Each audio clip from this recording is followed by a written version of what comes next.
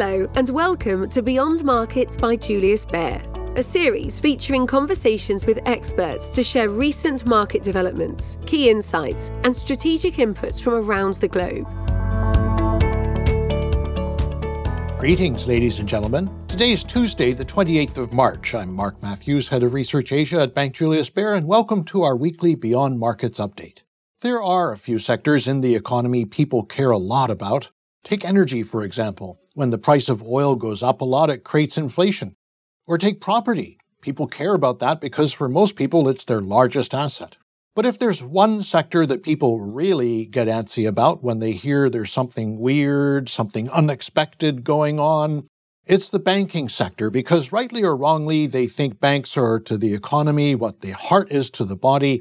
Without the heart, blood couldn't circulate throughout the body, and without banks, money can't get to where it's needed in the economy. Well, as we all know, there's been plenty of weird and unexpected goings-on in the banking sector recently. Not here in Asia, mind you, our banks are fine. I'm talking about the United States and Europe. The epicenter of the storm, Silicon Valley Bank, was taken over last night by another bank named First Citizens Bank shares. First Citizens is paying zero for Silicon Valley Bank, and the Federal Deposit Insurance Corporation is giving it protection for losses in excess of $5 billion on the loan book. The press release does say that First Citizens is assuming, quote, certain other liabilities of Silicon Valley Bridge Bank, end of quote. So it's not exactly paying zero after all. Still, the assets it's acquiring must be coming at such a big discount that the market thinks this is a big net positive for them. First Citizens' share price rose 53% after the announcement.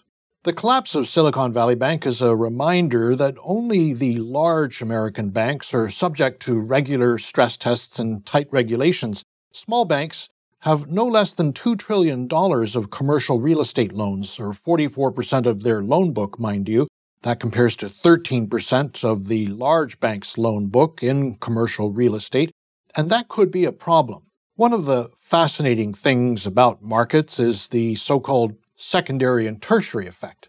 When COVID happened and we were all told to work from home, well, a lot of people liked working from home so much that they just kept on doing it, even up until today. So according to Castle Systems, the largest provider of office access control services in the United States, occupancy in office buildings in the 10 largest cities is still only 50%. Everyone I know in North America goes to the office at most just twice a week, even today, 3 years after the pandemic started. And I can understand why. They live in nice big bungalows, they have plenty of space for a home office, they often have long commutes to work too. And given how tight the labor market is, it's hard for companies to get them to come back. Some companies don't seem to want them to come back. They're downsizing their office space, getting employees to hot desk when they come to work. That means when you don't have an assigned space, but you sit down at whichever workspace is empty and plug in your company-issued laptop. If this really is a trend, then, no pun intended, office space needs a new lease on life. There are some good ideas out there, like converting office space into apartments, but it'll take time, and meanwhile this year some $270 billion in commercial mortgages held by banks are set to expire. That figure rises to $1.4 trillion over the next 5 years. So it still feels a little precarious, a little, dare I say, like things felt after the New York Fed and then JP Morgan intervened in Bear Stearns back in March 2008. That was just a prelude, as we all know in retrospect, for the really big crisis that came later that year. And today, too, everyone knows there's probably more out there if these small banks with enormous commercial real estate exposure have problems. The flip side of that is that everybody also knows the Federal Reserve and the government will be desperate to avoid another Bear Stearns. At least that's what they think they know, because neither the Federal Reserve nor the government are looking desperate. Of course, they don't want to look desperate. So we have to hope that behind their brave facade, the Fed is bluffing when it said, as Chairman Jerome Powell did last week, and I'll quote him here, "Participants don't see rate cuts this year. They just don't. I would just say, as always, the path of the economy is uncertain and policy is going to reflect what actually happens rather than what we write down in our summary of economic projections. But rate cuts this year are not our baseline expectation. End of quote. Yesterday, Wharton School professor Jeremy Siegel appeared on CNBC TV. He said, "I'm just wondering, Fed Chairman Powell's not even thinking about lowering interest rates given what I think the economy's facing under Fed policy. It's a completely wrong approach." He added he thinks the Fed has been an overkill on inflation, which is absolutely under control according to him. Yes, we're going to get a little bit more inflation in the services side, but 60 to 70% of the economy is in deflation at the present time, Professor Siegel said. Well, Professor Siegel may be worried the Fed won't cut rates, but the market doesn't seem to be. Fed fund futures are pricing the Fed fund rate at 3.9% in January next year, 110 basis points lower than where it is today. Meanwhile, other central banks seem to be even more hawkish than the Fed.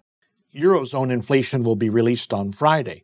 If the core inflation rate is 5.7% as the consensus expects, it'll be higher than core inflation in the United States, and the market could reprice its rate hike expectations in Europe at the same time as it sees the top of the cycle in the United States.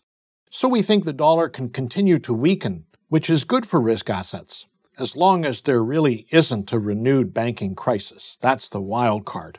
And it's not a debate about the large banks that are stress tested, as I said. It's about the small banks that could either opt out or weren't included in stress tests, where the value of the balance sheets remains in question. We just don't know how their portfolios will behave if commercial real estate prices go down a lot or if their customers can't pay back their loans. There are three ways the problem can get larger. First, if someone has to sell assets at fire sale prices, it depresses prices for the rest and forces other banks to sell. Second, if there's more deposit flight. And third, the underlying macro issue of an important sector like commercial real estate could spread into the broader economy. Let's see what happens. One thing that is different between now and 2008 is that the Federal Reserve and Treasury Department didn't institute the Troubled Asset Relief Program until 6 months after Bear Stearns collapsed. This time, they've instituted the Bank Term Funding Program that allows banks to refinance at the Federal Reserve without taking a haircut on March 12th, just 2 days after the bank run on Silicon Valley Bank. Still, our head of fixed income research, Marcus Allensbach, isn't sure all the instruments necessary to prevent another problem are in place. He points out specifically that a deposit guarantee like the Retail Deposit Guarantee Scheme that ran between October 2008 and October 2010 is not in place today. The Dodd-Frank Act of 2010 rules it out, and Treasury Secretary Yellen said she's not ready to change the law. Instead, they'll only support banks that are in receivership. It's a political issue, of course.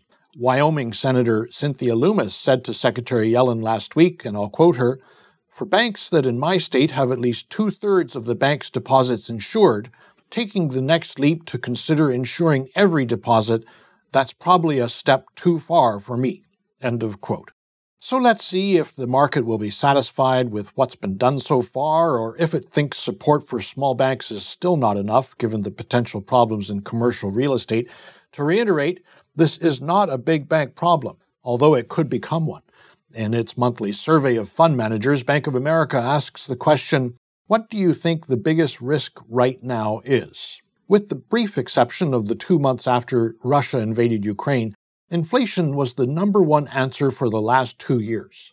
But this month, that switched to systemic credit event. If it's any consolation, the Fed did in its statement last week sound, for the first time in quite some time, concerned for the economy. It said, and I'll quote it here, "Recent developments are likely to result in tighter credit conditions for households and businesses and to weigh on economic activity, hiring, and inflation.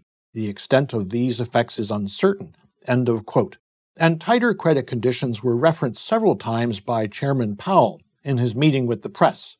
He said it was possible banking turmoil would further tighten conditions, but estimates of just how much any credit contraction would reduce hiring, economic activity, and inflation were, quote, "rule of thumb guesswork at this point, but it could easily have a significant macroeconomic effect." End of quote. So will there be a recession in light of what's just happened? Our CIO Yves Bonzon said that signals from the best economist we know, the Standard & Poor's 500 index itself, point to a resilient system. The S&P has returned 4% year-to-date. If we compare that to 2008, by the time JP Morgan bought Bear Stearns back on March 16, 2008, the S&P was already down 13%. Eve also says, when the boat is empty, it's hard to sink. In other words, people simply aren't positioned for risk. And that does appear to be the case. We've seen this massive collapse in yields, with the policy rate-sensitive 2-year Treasury yield down 20% from early March, its largest percent decline since October 1987. We know from what happened last year that technology stocks don't like higher interest rates, because the long-term earnings power that makes them stand out relative to the rest of the crowd gets less valuable when they're discounted at higher interest rates. So the opposite is also true. When rates go down, they become more appealing, and that's why the big technology stocks, as measured by the NYSE FANG Index, are up a whopping 32% so far this year. This is Mark Matthews signing off for now. I wish you a great week ahead, and we'll speak with you again next week. Goodbye. Get ready for the day ahead. Moving Markets is a daily market news briefing from Julius Baer's leading experts. You'll hear all about the latest ups and downs across asset classes, the underlying drivers, and our thoughts on where markets are heading. Search for Moving Markets on your favourite podcast player. You have been listening to Beyond Markets by Julius Baer. If you like what you heard, subscribe to our show on Spotify, Apple Podcasts, Stitcher, or wherever you listen.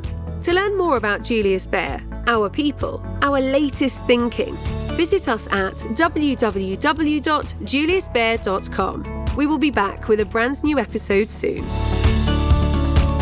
The information and opinions expressed in this podcast constitute marketing material and are not the result of independent financial or investment research. Please refer to www.juliusbaer.com/legal/podcasts for further important legal information.